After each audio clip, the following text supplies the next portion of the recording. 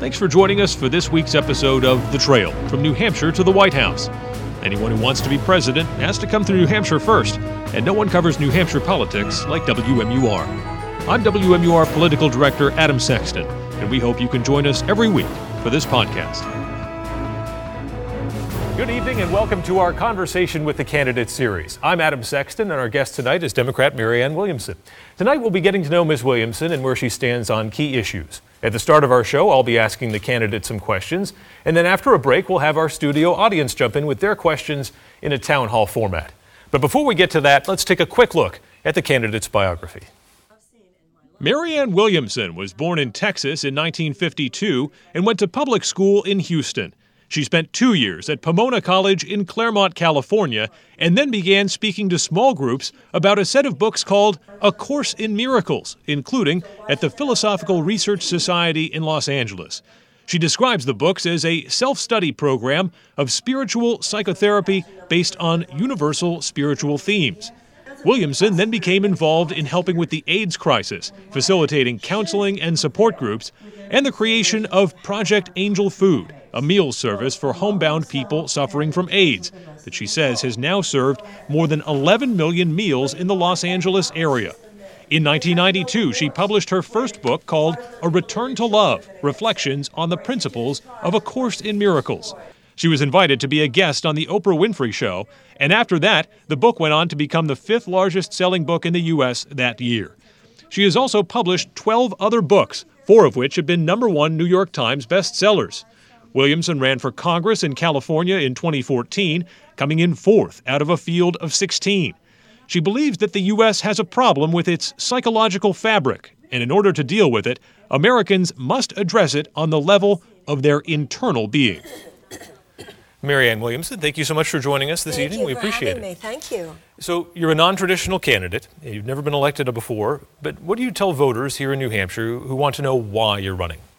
I'm running because I believe, like every American of goodwill believes, that America has swerved. We've swerved from our ethical center. Our economic system has swerved from its moral center. Our government has swerved from its moral center, from our democratic values and from our human values. And if we do not address our problems on that level, then no matter what we do to fix things on the outside, this country will not transform. There's a difference between fixing and transforming. And in the 21st century, this is an era where we realize that just tweaking things on the outside, what we think of is the issues, the traditional issues, changing things here, changing things there. Something is wrong on a more fundamental level, and I address those. The presidency is the most powerful office on planet Earth. What has prepared you in your life to assume the mantle of that power? Franklin Roosevelt said that the primary responsibility of the presidency is moral leadership.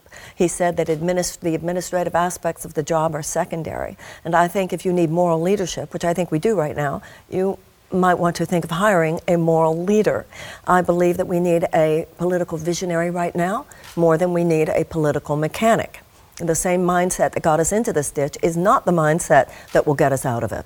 You've spoken before about the erosion of human values. What do you mean by that, and what would you do to change that erosion? Well, first of all, when I talk about the erosion of human values, I'm not talking about a problem inside the heart of the average American. We're fine as people. We're no better than anyone else, but we're certainly no better than anyone else. I see goodness, I see dignity, and I see compassion. The problem is that our government right now does not often enough display and channel our goodness, our decency, and our compassion. As individuals, we don't put making money before taking care of our children. We don't make this mentality of just getting what I want more important than being good people. And yet, as a government, our government has become an advocate for short-term profits, usually for major corporate entities, more than an advocate for the people of this country, the world, and the planet on which we live. If we are going to change our social contract from a government of the people, by the people, for the people, if we're going to change that to of the corporations, by the corporations, and for the corporations, we should have a conversation about that and make sure that the American people agree to that. We've apparently acquiesced to a systematic change in that direction, systematically taking the major resources of this country and placing them in the hands of just a very few people. This has been going on for 40 years, and I feel that it's time for us to interrupt that pattern, for the American people to rise up now and to intervene. So what's a specific policy then that embodies these human values? Well, there are many things. First of all, I would repeal those tax cuts that are given to the very, very wealthiest among us. This kind of wealth inequality that we have today, the greatest since 1929, did not come out of nowhere. It has to do with tax policies. It has to do with corporate subsidies. And so what has happened, for instance, like take the 2017 tax bill, where it's a $2 trillion bill, where 83 cents of every dollar goes to the very, very richest among us. Meanwhile, you have 40% of Americans who are struggling just to make ends meet. We need an infusion, a massive infusion of economic opportunity and hope, much along the line that Franklin Roosevelt brought about. That has to do with universal health care. It has to do with making college at the very least more affordable. It has to do with raising the minimum wage. It has to do with the canceling and renegotiation of so many of these college loans. It has to do with dealing with the fact that this tsunami of automation is coming towards us. I believe that every American has within us God-given unlimited potential for creativity and for goodness. But this country is acting now contrary to what the American dream and the American aspiration is. We are capping people's dreams. We are making more difficult for people. Our government, which is meant to serve the people, has become almost punitive towards the majority of people. And this needs to stop. It is having devastating human consequences. One of the issues I'm most concerned with is the children of the United States. We have millions of American children living in chronic trauma. Millions of American children who are going to schools where they don't even have the adequate school supplies to teach a child to read. And if a child cannot read by the age of 8, that child has a drastically diminished chance of graduating from high school and a drastically increased chance of incarceration. That's why I would have a U.S. cabinet-level U.S. Department of Children and Youth. Okay, we're going to continue this conversation in just a moment, just down in Studio B, where we'll join our studio audience. Stay with us. Hey, Facebook recently made some changes. Now you're missing out on lots of content from WMUR, but it's easy to stay connected. Go to WMUR's Facebook page, tap follow, then see first. That's it. Just 2 taps brings you back in the know.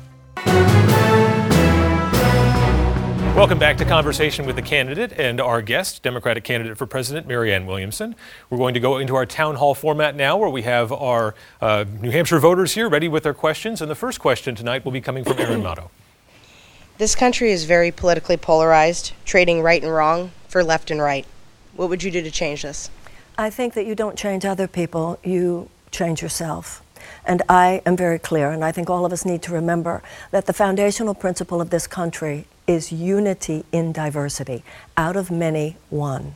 I think we all need to take a deep breath and remember that none of us have a monopoly on truth.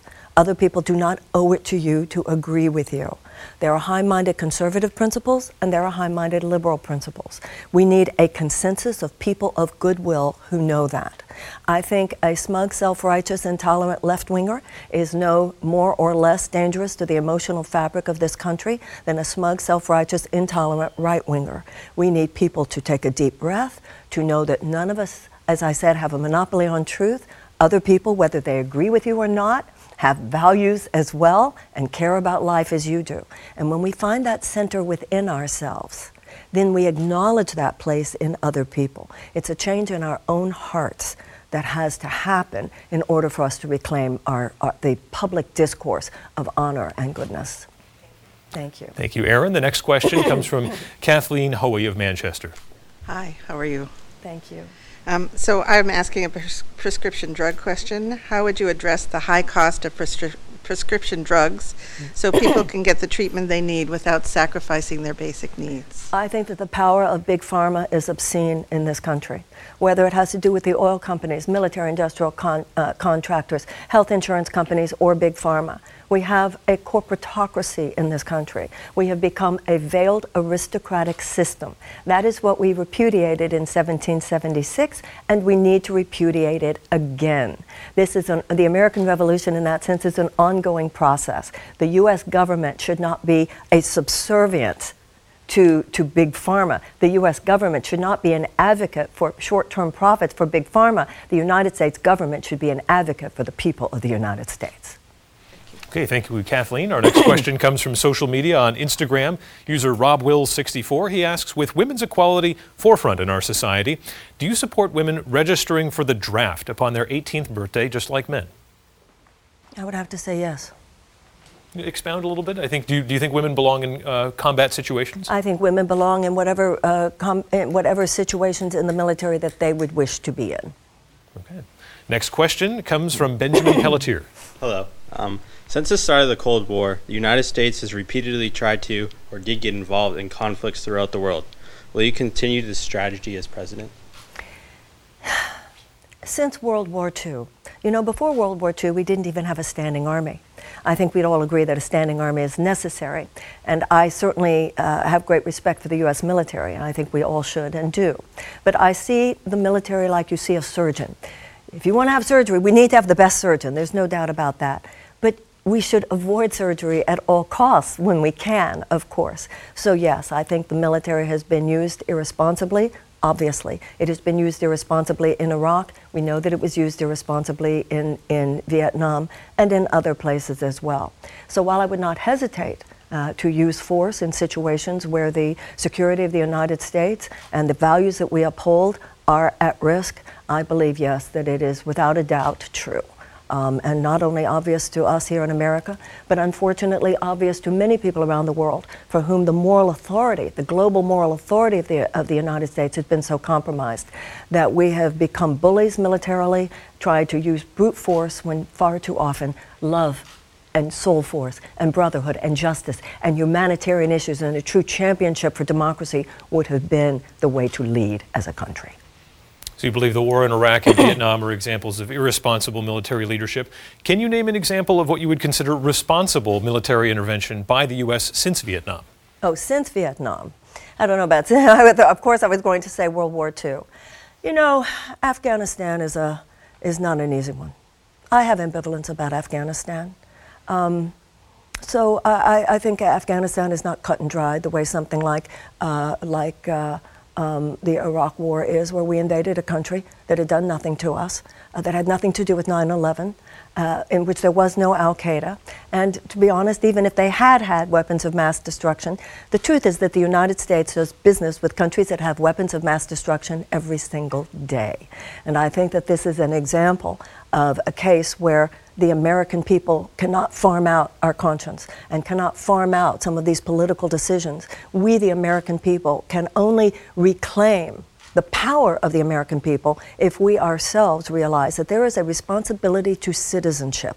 The problem for me is not just that we invaded Iraq, but that we, the American people, did not question it as deeply as we should have. The media did not question it as deeply as we should have. And I think if we had all been asking ourselves much more meaningful questions about that, the U.S. government would not have felt so free to take such reckless action. And what would the Defense Department budget look like under a President Williamson? Well, even President Bush's Secretary of Defense, Donald Rumsfeld, said that we must learn to wage peace. General Mattis said before he left the Department of Defense that if you're not going to fully fund the State Department, he said, I'm going to have to buy more ammunition. We must wage peace. You can't just fight sickness, you have to cultivate health. And you can't just always be preparing for war, you also have to equally wage peace. You wage peace by expanding economic opportunities for women, and these are statistically, sociologically certain facts. In a situation where there is greater economic opportunity for women, greater educational opportunity for children, reduced violence against women, and an amelioration of human suffering, unnecessary human suffering whenever possible, there is a reduction of violence. But for every dollar that the United States spends on peace creation, we spend over $1,000 on the military. And that is not the way to provide for peace for our children 50 years from now or 100 years from now. Our national defense strategy, and once again, this is not a critique of the military, this is of the political decisions made. Our national defense strategy has to do with preparing for war. It has nothing to do, hardly anything to do, I won't say it has nothing to do, but it has far too little to do with actually creating and paving a way to peace. In my administration, there would be a far more robust peace creation, far more funding, far more partnership, equal partnership between the Defense Department and the State Department in order that humanitarian and diplomatic efforts that truly do wage peace would be a hallmark of American foreign policy. Okay, one more social media question before we get back to the town hall. Carol Fontaine asks, how would you address the ballooning national debt and the inevitable financial crisis it will cause? Well, the ballooning national debt, I believe in investing in people. And I believe that what we need is more productivity and more creativity among the American people. The more creativity and productivity you have among the American people, the more capacity you have to address the debt. But we keep behaving in ways, whether it has to do with the high cost of medicine, whether it has to do with the high cost of college, whether it has to do with so many of the ways that we actually support companies in making it harder for people to be productive and creative. So I believe in investing in education, investing in people, investing in opportunities. We do need a version of a Green New Deal. And to be honest, with what's coming with automation, the United States should be having a serious conversation about universal basic income, federal jobs guarantee, or some mix thereof. We have a tsunami coming to this country, and it could cause massive human devastation. Okay, next question comes from Stephen Kidder of Concord. Howdy, thank you so much for taking my question. Thank you. My name is Stephen. I'm an ACLU voter, which means I prioritize civil liberties when I cast my ballot. And an issue that's important to me is LGBTQ plus rights. And I want to know, will you do federally what we are in the process of doing locally in New Hampshire, which is federally recognized a third gender marker on IDs? A third gender marker on IDs. Tell me why that would increase your civil liberties, please. So therefore people can live authentically and not live and not have to abide by a binary that does not abide by them.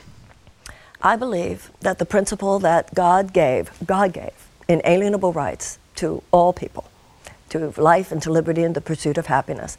You're being gay, or you're being transgender, or you're being whatever you are, is the way you pursue happiness. And it is the function of government, our Declaration of Independence says, to secure those rights. If that increases your capacity to live in a way that pursues your happiness, then go for it. That's what America should be. Thank you.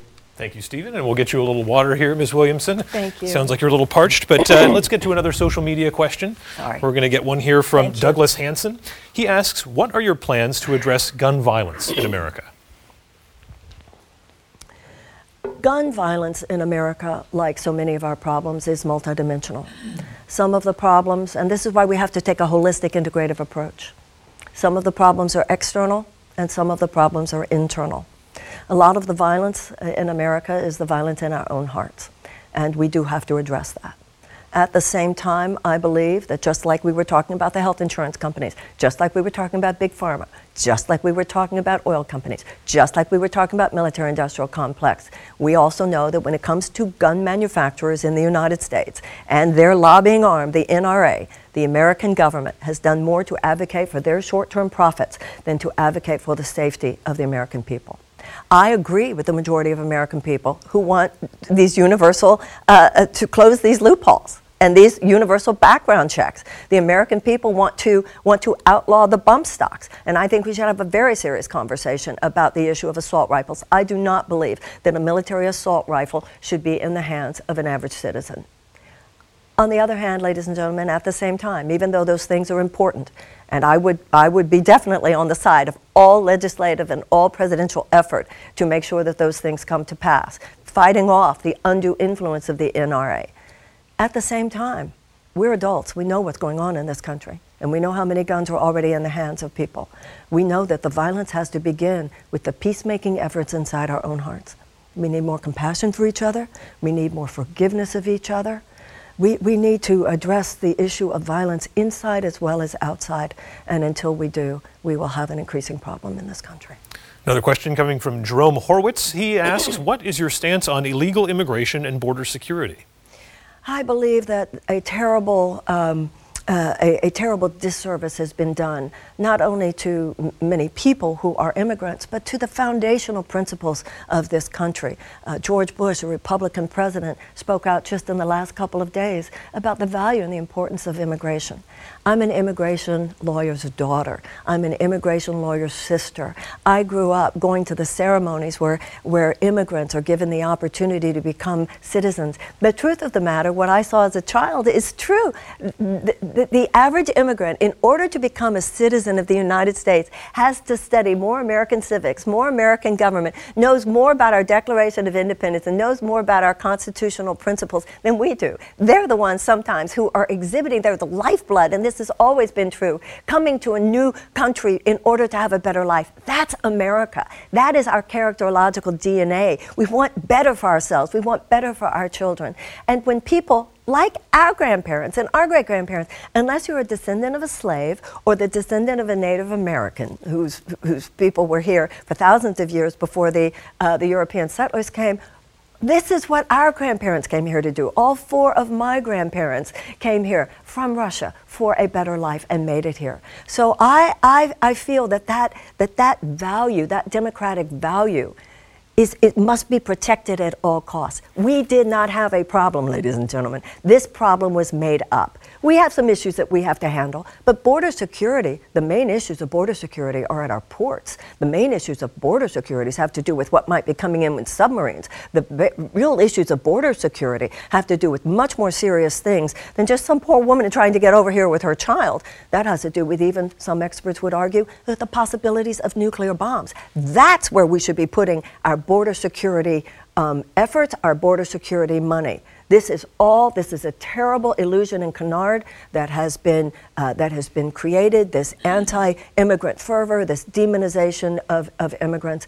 And I hope that when this unfortunate episode of American history comes to a close, that we, the American people, will reclaim the goodness of our honor of the immigrants who seek a better life here. This social media question coming in from Steve Merrill. He asks, when do we the people get the same insurance coverage that people working for us receive, i.e. members of Congress? Isn't that the truth? Isn't that the truth? We all know this. I see this election in so many ways. That's just one way in which the American people need to admit what we know to be true. And that's the unfairness of this system, the injustice of this system. And we have to rise up. And that's what elections are for. There has to be a massive rising up of the consciousness of the American people and the marches that we have to take to the polls. That's a perfect example. The fact that the same Congress that will not give us universal health care and make sure that their health care is just fine. We need to reclaim our capacity to guffaw and to say, that stops now. Our next question comes from Jan Pendlebury. Welcome to New Hampshire, Ms. Williamson. Thank you. If elected president, what is your plan to remove the influence of the pharmaceutical industry in health care? I believe that we should have universal health care. I believe that the U.S. government should be able to negotiate for better prices. It is outrageous. And as I already said, the fact that we know whatever the insurance companies want, whatever Big Pharma wants, that stops when I'm president. Thank you very much. Thank you. Thank you, Jan. And Ms. Williamson, you're someone who's done a lot of writing about how to help people and how to help them improve their lives. Part of being in politics is sometimes you don't have all the answers. So I'm curious, of all the teachings that you provided to people over the years, do you think there's anything that just doesn't apply in the world of politics, that wouldn't work if you're in the White House? I think quite the opposite. Quite the opposite. The things that I've written about and talked about for 35 years need to be brought into politics. We're here to love each other. And when you forget that, things fall into chaos. And that is as true of a nation as it is of an individual. All that a nation is a group of people. So the same spiritual and moral principles that prevail within the life of an individual prevail within the life of a nation. And that includes, love includes radical honesty with oneself, admitting your own character defects, admitting where you haven't been who you say you are. And that's why I feel that I'm uniquely qualified to help navigate these times, because I feel that I can, along with the American people, with love for this country, take a deep look. Where are we not now who we say we are? Where are we not standing on the principles that we purport to believe in? Where are we not now a government of the people, by the people, and for the people? Where do we have things we need to atone for? Where do we have amends that we need to make? You can't heal your life, ladies and gentlemen, without getting straight with the God of your understanding, and neither can a nation. And Abraham Lincoln said that. Other presidents have said that. And the fact that we are leaving out the moral and spiritual principles of human life and transformation, that's what's wrong with our politics today. I'd be bringing them in. How would those principles apply if you're sitting across a negotiating table from someone like Kim Jong-un, who executes his own people by feeding them to dogs? Kim Jong-un represents a situation where, you know, some sicknesses, some diseases you can cure, and others you have to manage. And Kim Jong-un is more like something that needs to be managed. There is no specific cure. We have to manage it very carefully. I have great respect for the international experts within our intelligence agencies who are well aware of all the vicissitudes of that relationship. I would, unlike our current president, do a lot of listening to the American intelligence agencies, and would, to the best of my abilities, I'm sure any responsible president would, seek to manage that condition, that situation in such a way as to secure the safety of the American people. And do you still think you would write any books in the White House? I would be very busy. I would Okay. be working for you at that point. Okay. How do you do winter? Outside? Inside? Either way, we've got fresh ideas, served up hot or cold. You ready? If you're after winter adventures, packed with powder, or ones brewed fresh, looking for action, or a break from it, need a place to chill, or somewhere to warm up, make the season better. With New Hampshire Chronicle, get more out of winter. We're going to get right back into the questions, and we're going to start with Grayson Brockelbeck. Hi, thank you for taking the time to answer our you. questions today. In my own research that I've done, I've noticed that your campaign is based a lot on some abstract thoughts and ideas. Sorry, my campaign is what, sir? Your campaign is based on a lot of abstract ideologies. I was just curious as to what are some concrete steps you plan on taking to translate your emotionally based or abstract-based campaign into real-world success. I actually don't think that my campaign is based on abstraction at all. If you look at my website, if you look at my issue section, I think I have a greater articulation of specific policy prescriptions than pretty much any candidate. One of the things I want to do is to establish a cabinet-level U.S. Department of Children and Youth. We have millions of American children who are living in chronic trauma. Many of them go to schools that don't even have minimum safety requirement standards met. They go to schools and classrooms where there are not the minimum school supplies necessary to teach a child to read. And if a child cannot read by the age of 8, the chances of his or her high school graduation is drastically decreased, and the chances of his or her incarceration someday are drastically increased. One of the things I've talked about here in New Hampshire, where the opioid crisis is so severe, it will do no good to just treat opioid addiction if we do not face the problem that with every child that is neglected, abandoned, underserved, undereducated, and undercared for, we are adding to the risk of creating new generations of opioid addicts. So we have to deal with the fact on the level of childhood where it all happens. Psychologists now tell us, neurologists talk about the neuroplasticity in the brain, talk about cognitive retention and the ability of cognitive abilities. We have to get to these children. This is very practical. So I don't just talk about love. I talk about what you're going to do for the children to display your love. I don't just talk about love. I talk about the fact that we need to wage peace. We need to expand economic opportunities for women. This is not new. I'm not just a philosopher. I am someone whose work having founded AIDS organizations, having founded peace organizations, and having worked on anti-poverty efforts throughout my adult career. I'm a very practical woman. I don't just talk. You don't see me in cut velvet. You know, I'm not just pink paint and crystals. I'm into getting things done, and I would get things done according to these values as your president. Thank you, Grayson. Thank you. And we'll get you a little bit more water there, Ms. Williamson. Sorry about this. No problem. But talk a little bit about that. I'm very intrigued by the AIDS activism you did. Yes. Talk about how you decided to get involved there. I'm sure you were living in Southern California, so an epicenter of the early AIDS crisis. But what motivated you to do something? It was 1983 when I began lecturing. And very shortly after I began lecturing, the AIDS crisis burst onto the scene, and Los Angeles was particularly hard hit. Western medicine, and I'm not saying they weren't trying, but as those of you who are around remember, it took a while before they kept playing cards, and it took a while before they had anything to offer. You were diagnosed with the virus, and that was for quite a while an automatic death sentence. It also, I'm afraid, took a while for the organized religious institutions to say much either. They had some things to obviously work through. I, however, was a then young woman talking about a God who loves you no matter what, and about how love works miracles. So in a very real way, gay men in Los Angeles gave me my career, because there was flocking to this then young woman who was having a conversation about how the whole point of love is to love each other and to be there for each other. That's, as I was saying to you, sir, it's not just talk. You know, a spiritual conversation that doesn't include caring for the suffering of other human beings and other species is a love that's just really a rebranded narcissism. So that is what happened in Los Angeles at this time. We started an organization called the LA Center for Living, then had a Manhattan Center for Living as well. And that gave free non-medical support services to people living with AIDS and other life-challenging illnesses. What happened was that guys, let's say, and some women as well, who had been diagnosed with AIDS, and in some cases it was other life-challenging illnesses, would come to the house and they could get fed, and they would have therapy groups, and they would get massages, and they would hang around and watch movies with other people. They didn't have to go through this experience alone.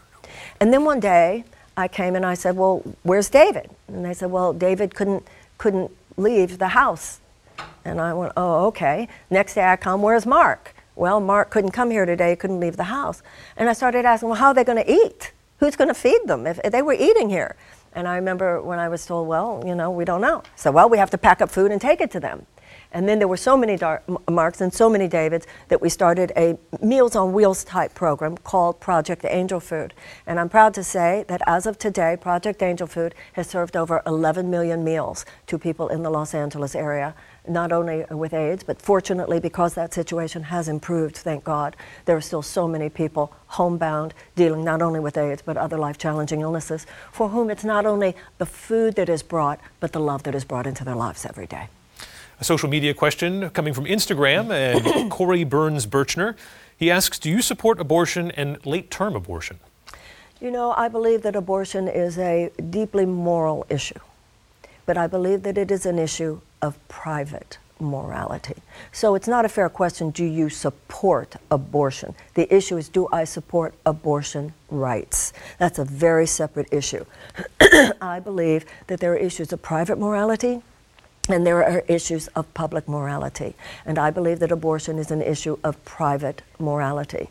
Other than the injunction against sex with children, which is universal and I think we'd all agree with, except for that one, I do not believe the government should be telling people what to do with their bodies, what they must do or what they must not do.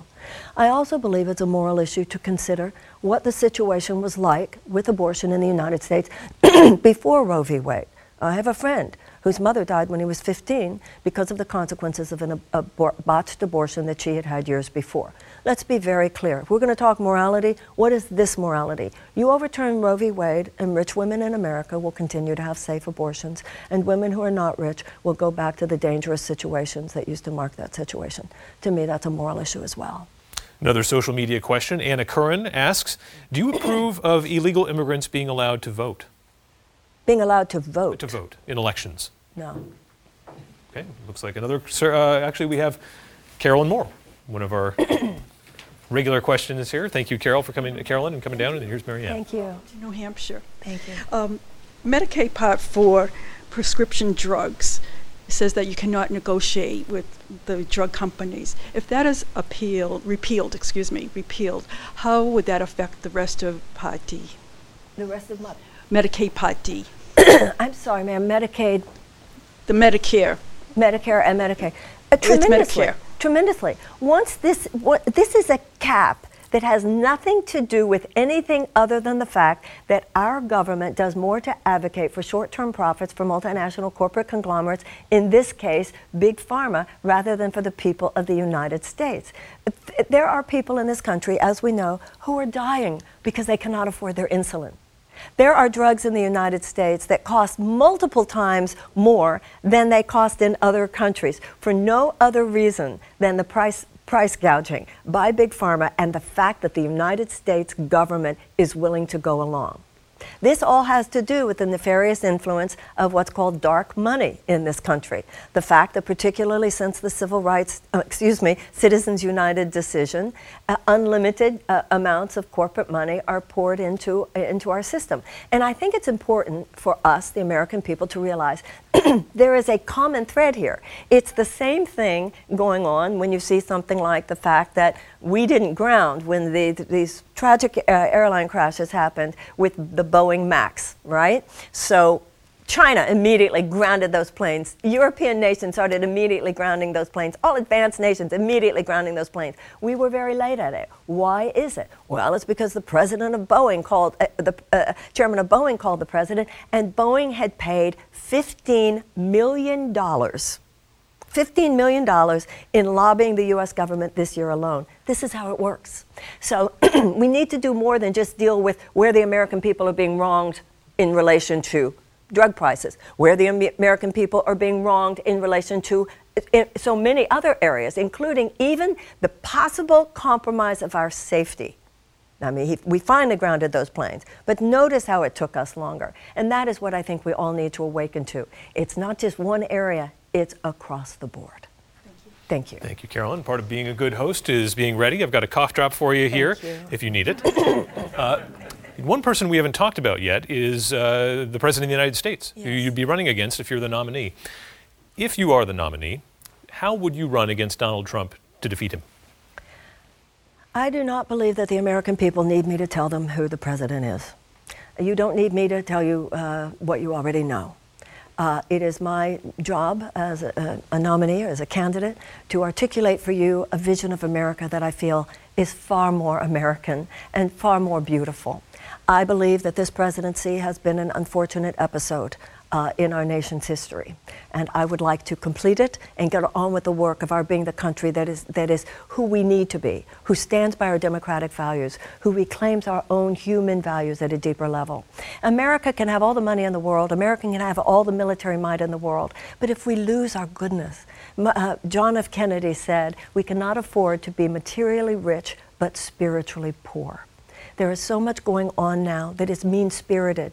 Our immigration policies are mean-spirited. When we have an EPA, an Environmental Protection Agency, that has gutted the Clean Water Act, gutted the Clean Air Act, that has overturned the ban on pesticides that we know harm a child's brain.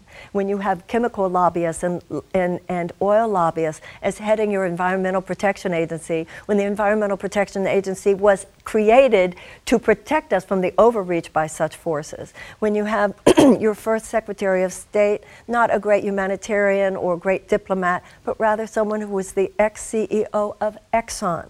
When you have the acting director of your Defense Department, a man who was a 30-year executive at Boeing. What we've got, ladies and gentlemen, is not a covert corporate takeover of the U.S. government. We have an overt corporate takeover of the U.S. government. I'm offering another option.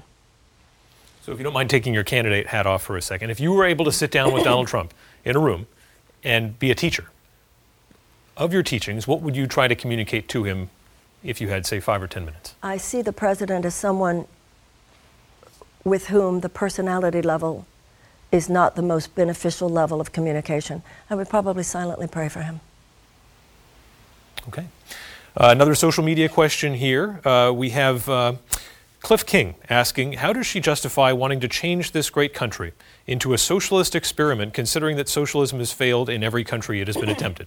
The conservatives weighing in. Well, that's like, when was the last time you beat your wife? I believe in capitalism with a conscience. I've never, first of all, these labels are kind of silly now. What do you think the police department is, if not a socialist situation, or the fire department is socialist? But I think of myself as someone who's for capitalism with a conscience. When I grew up, and that's why I think those of us old enough, we need to remind younger people it wasn't always this way. When I grew up, the social contract was such that we expected a corporation to have more than just fiduciary responsibility to its stockholders. The corporation was expected to have moral and ethical responsibility to its workers and to the environment and to the community. So this way that capitalism can have a high side as well, but nothing can have a high side that does not have ethical standards. So the fact that it has swerved from its ethical core is what needs to change. There are stakeholders that go beyond stockholders. Now, I also believe that there are some very powerful capitalist corporate leaders in America who know this. There's a famous industrialist from Italy who said a quote that I think is great. He said, if we want things to stay the same around here, some things are going to have to change. So I believe that there are many responsible corporate leaders in the United States who know that this thing has gone too far, it's unsustainable, it's wrong, and they would find in me a welcome partner in making changes, but they would also find me very tough in the places where those changes are not being made. I'm not for the corporate subsidies to multinational corporate conglomerates that already have all the money. I would definitely want to repeal those tax cuts. I think the idea of organizing our society and organizing even our economy according to market forces, untethered to any ethical principles, is completely to be off the table. But that's human ethics that have gone wrong there, not necessarily capitalism itself. So this capitalism, socialism conversation has become silly and also a distraction from what we need to be most concerned with. What is the root cause, do you believe, of that swerving away from a kind of corporate conscience? You know, we have a kind of whole systems breakdown, don't we?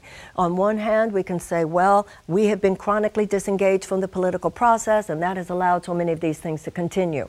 We can talk about the fact that starting in 1980, this was an economic philosophy that was introduced. In 1980, it took hold, this idea of trickle-down economics, and the idea was that if you gave just all the money and all the ability to these small corporate forces and untether them from any kind of regulation, any kind of government interference, then that is the way to organize society. We've had 40 years to see what that has done. It has devastated the American middle class, and it has created the greatest income inequality since 1929.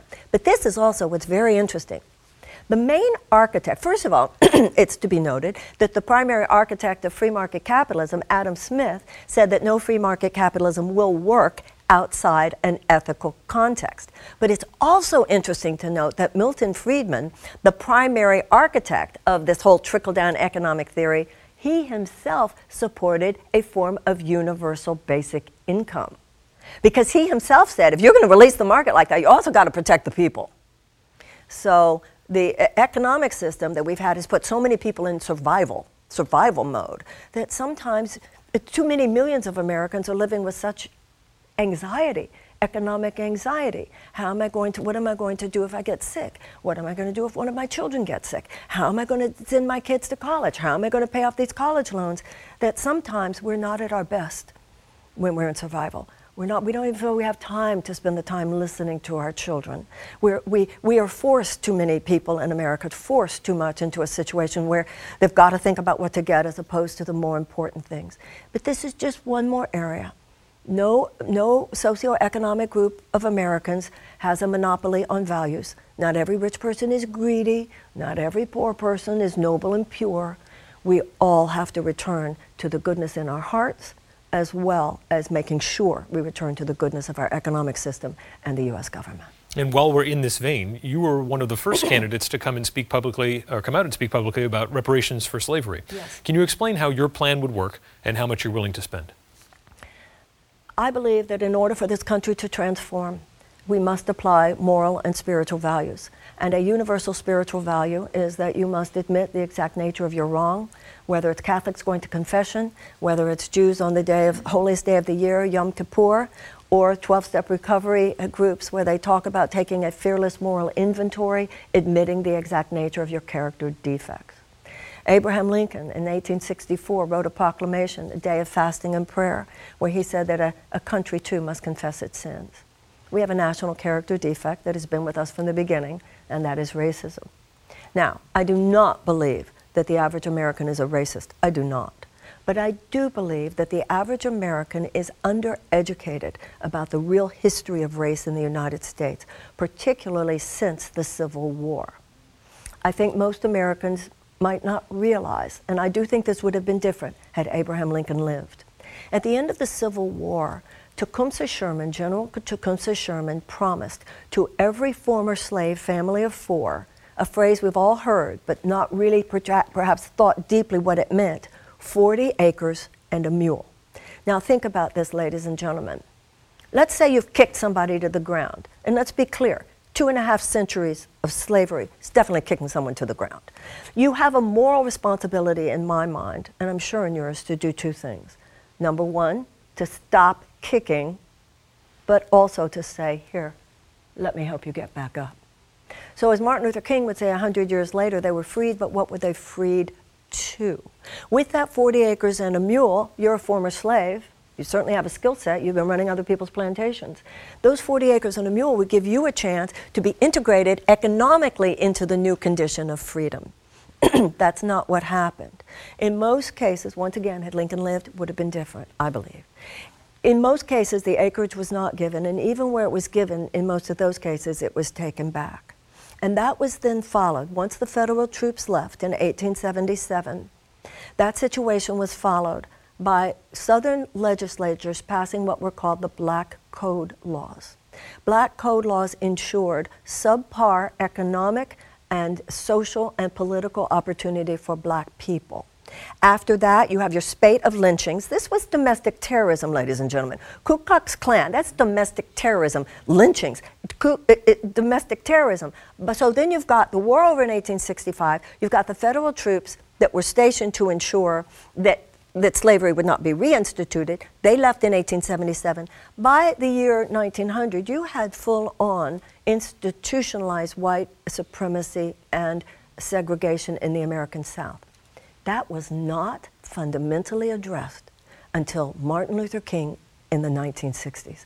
So you have 2.5 centuries of slavery and then another 100 years of institutionalized violence. With the Civil Rights Movement, with the Civil Rights Act in 1864, they did, and we shouldn't minimize or undervalue the sacrifices and the struggles of our ancestors, black or white. This was extraordinary what they did. In 1964, the passage of the Civil Rights Act dismantled the externalities of segregation. And in 1965, the Voting Rights Act ensured free and equal voting opportunities for blacks. It's also worth noting, ladies and gentlemen, that in 2013, our Supreme Court began chipping away at the Voting Rights Act, which is why all these voter suppression efforts have occurred throughout the country. So in other words, we abolished slavery, we dismantled segregation, and we gave equal voting rights, although we started to compromise there. What we never did was address the economic gap that began with the end of the Civil War and has never been able to close. We now have a situation where if you're a genius, if you're Tyler Perry or Magic Johnson, then you're going to make it no matter who you are in America if you're enough of a genius. That of itself is not economic justice. The nation of Germany has paid since World War II $89 billion in reparations to Jewish organizations. Obviously, this can't make the Holocaust not have happened. But those reparations have gone far towards reconciling Germany with the Jews of Germany and the rest of Europe. So you've got, that war was over in 1945, and you've got a young generation of Germans who aren't carrying this toxicity on and on and on. Our war was over in 1865, and we are still carrying this because it's time to take the next big step. And that is why I believe we should have reparations for slavery. It won't make slavery not have happened. This is an issue where we must address external and internal issues. But there is such great moral force, spiritual power. We need more than just random acts of kindness now. We need to do huge strategized acts of doing the right thing. America's done great things before. This is time for us to now take the next great step. And reparations implies an apology at a deeper level than just I'm sorry. So there could be a council of black leaders, and that today means American descendants of slaves. And choosing those people would be a huge issue. You have great black scholars who have worked seriously on this issue, as well as leaders in culture and academia and politics, etc. And the number would be negotiated, of course, and then over a period of, let's say, 20 years, it would be dispersed and applied as this council chose for projects of economic and educational renewal among American descendants of slaves. So more specifically, you're talking about schools and economic development I think that rather than direct payments? Well, there are a couple of ways. There are two things to remember. First of all, if I owe you money, I don't get to tell you how to spend it. On the other hand, the U.S. government would be handing over a lot of money, and we would certainly have the right to have some minimum stipulation. And yes, that has to do with economic and educational renewal, projects of economic and educational renewal. That's why the selection of this council would be a very significant process that I hope all Americans would consider themselves So part just of. specifically, it wouldn't be individually targeted, because certainly there are situations that are fraught here, because you could have a black African who is not a descendant of slaves, who suffers racism as well. Yes, but these days there is a lot of talk about ADOS, American Descendants of Slaves. So that is to be honored, and this would have to do with people who are American descendants of slaves, not an immigrant from Nigeria, let's say. Okay, and not to belabor the point, but 23andMe is teaching us all sorts of, Ancestry.com, that there are people who would probably otherwise be identified as white and have not suffered from racism, but they may have descended from someone who is a slave. Would they be eligible in some way, even if they are not ethnically That wouldn't be for you black? and me to decide. The council. Okay. Let's get back to healthcare. Amy Flanders Eastman asks. I'm sitting here holding media, this thing because I don't want to talk to you with my mouth full. So let's just let's get some admit This is a was long unfair. question, so it can help you here. Amy Flanders Eastman says, before Obamacare became law, my husband had good health insurance through his employer. But when Obamacare became law and my husband's employer could no longer afford the premiums, my husband lost his health insurance and we can't afford to pay out of pocket. So my husband and millions like him have to go without health care. My question is, how will you improve our so-called health care system and make it available and fair for everyone? Unfortunately, we've all heard that story before. It was clearly not a perfect system. We can talk about those who designed it. It helped many, many people, and unfortunately, there are people like that person. I am for some version of a Medicare for all. Medicare works. Let's just, one of the things that I would see as a bulwark of my presidency, I want to take the shackles off the American people so that they can produce, so that you can be there for your family, so that you can create, so that you can be productive members of society. Americans are just like so burdened. And one of the things that burdens us too much is everything is too complicated. I don't want complicated. You're sick, you go to the doctor, it's handled, get back to your life. And also, I'll tell you something else. We have we call it health care, but we have more of a sickness care system than we have a health care system. In my presidency, we'd have a health care system. We'd be looking at a lot of issues of health, including our environmental policies, our agricultural policies, our chemical policies, and so forth. We need a far more expanded. So much of our politics today, so much of the dominant political conversations are stuck somewhere in the 1980s, 1990s. This is 2019. The American people have gone further, and so should the American government. Okay, another social media question. This one's a little bit lighter hearted. Mark Norris asks, will she have a dog as a pet if she becomes president? It's interesting you say that. Somebody came up to me at a party recently. She said, I told Mitt Romney he would have won if they just had a dog, and the American people were very turned off by that dog on the top. You got to get a dog, Marion. You got to get a dog. Got to get a dog. And I'm not going to get a dog because I think you'll love me more. No, I travel a lot. You travel a lot when you're, in the White House, would I? As a child, we had dogs, but as an adult, we've had cats. Okay, so a first cat then. I don't know. I think I'm more of a cat person. Staying in this realm, I guess, not pets necessarily, but fun and interesting questions. Who do you believe is the most spiritually enlightened president? And I'm going to make this hard for you. You can't say President Obama or President Lincoln. Oh, I can't say Lincoln? Nope, sorry. I'm taking away the easy ones for Democrats. How can you ask me that and then tell me that I can't say Lincoln? Go down the list. I have a... We can talk about, one person whose views were so enlightened on this, and then whose life was not enlightened on that. You can talk about the fact that the founders themselves infused our Declaration of Independence with the most enlightened principles that had ever infused and ever have infused the founding of any country, and yet 41 of them were slave owners. So I think that what's significant to me, and the older I get, the more I know this, the older I get, the more you realize, we all have within us the demons and the angels. We all have within us the worst and the best, and so did every president of the United States. We're not running for sainthood here, are we? We're running for someone who you believe stands not just on the best people, because I think good people are running, but on the values that you feel should infuse the behavior of the presidency. And I would certainly try my best. That duality has defined not just this presidency, but the presidency, but the country in general. That's the point. And this is what you would attempt to resolve. With the worst face of America. That is the problem in America today. We are leading with the worst face. We need to lead with our best.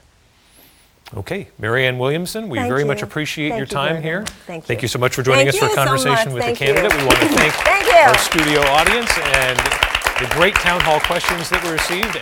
Thanks for joining us for WMUR's The Trail, from New Hampshire to the White House. If you have a moment and can write a review or subscribe to this podcast, we'd certainly appreciate it. You can also find us on WMUR.com and our free WMUR app 24/7. See you for the next episode of this podcast next week.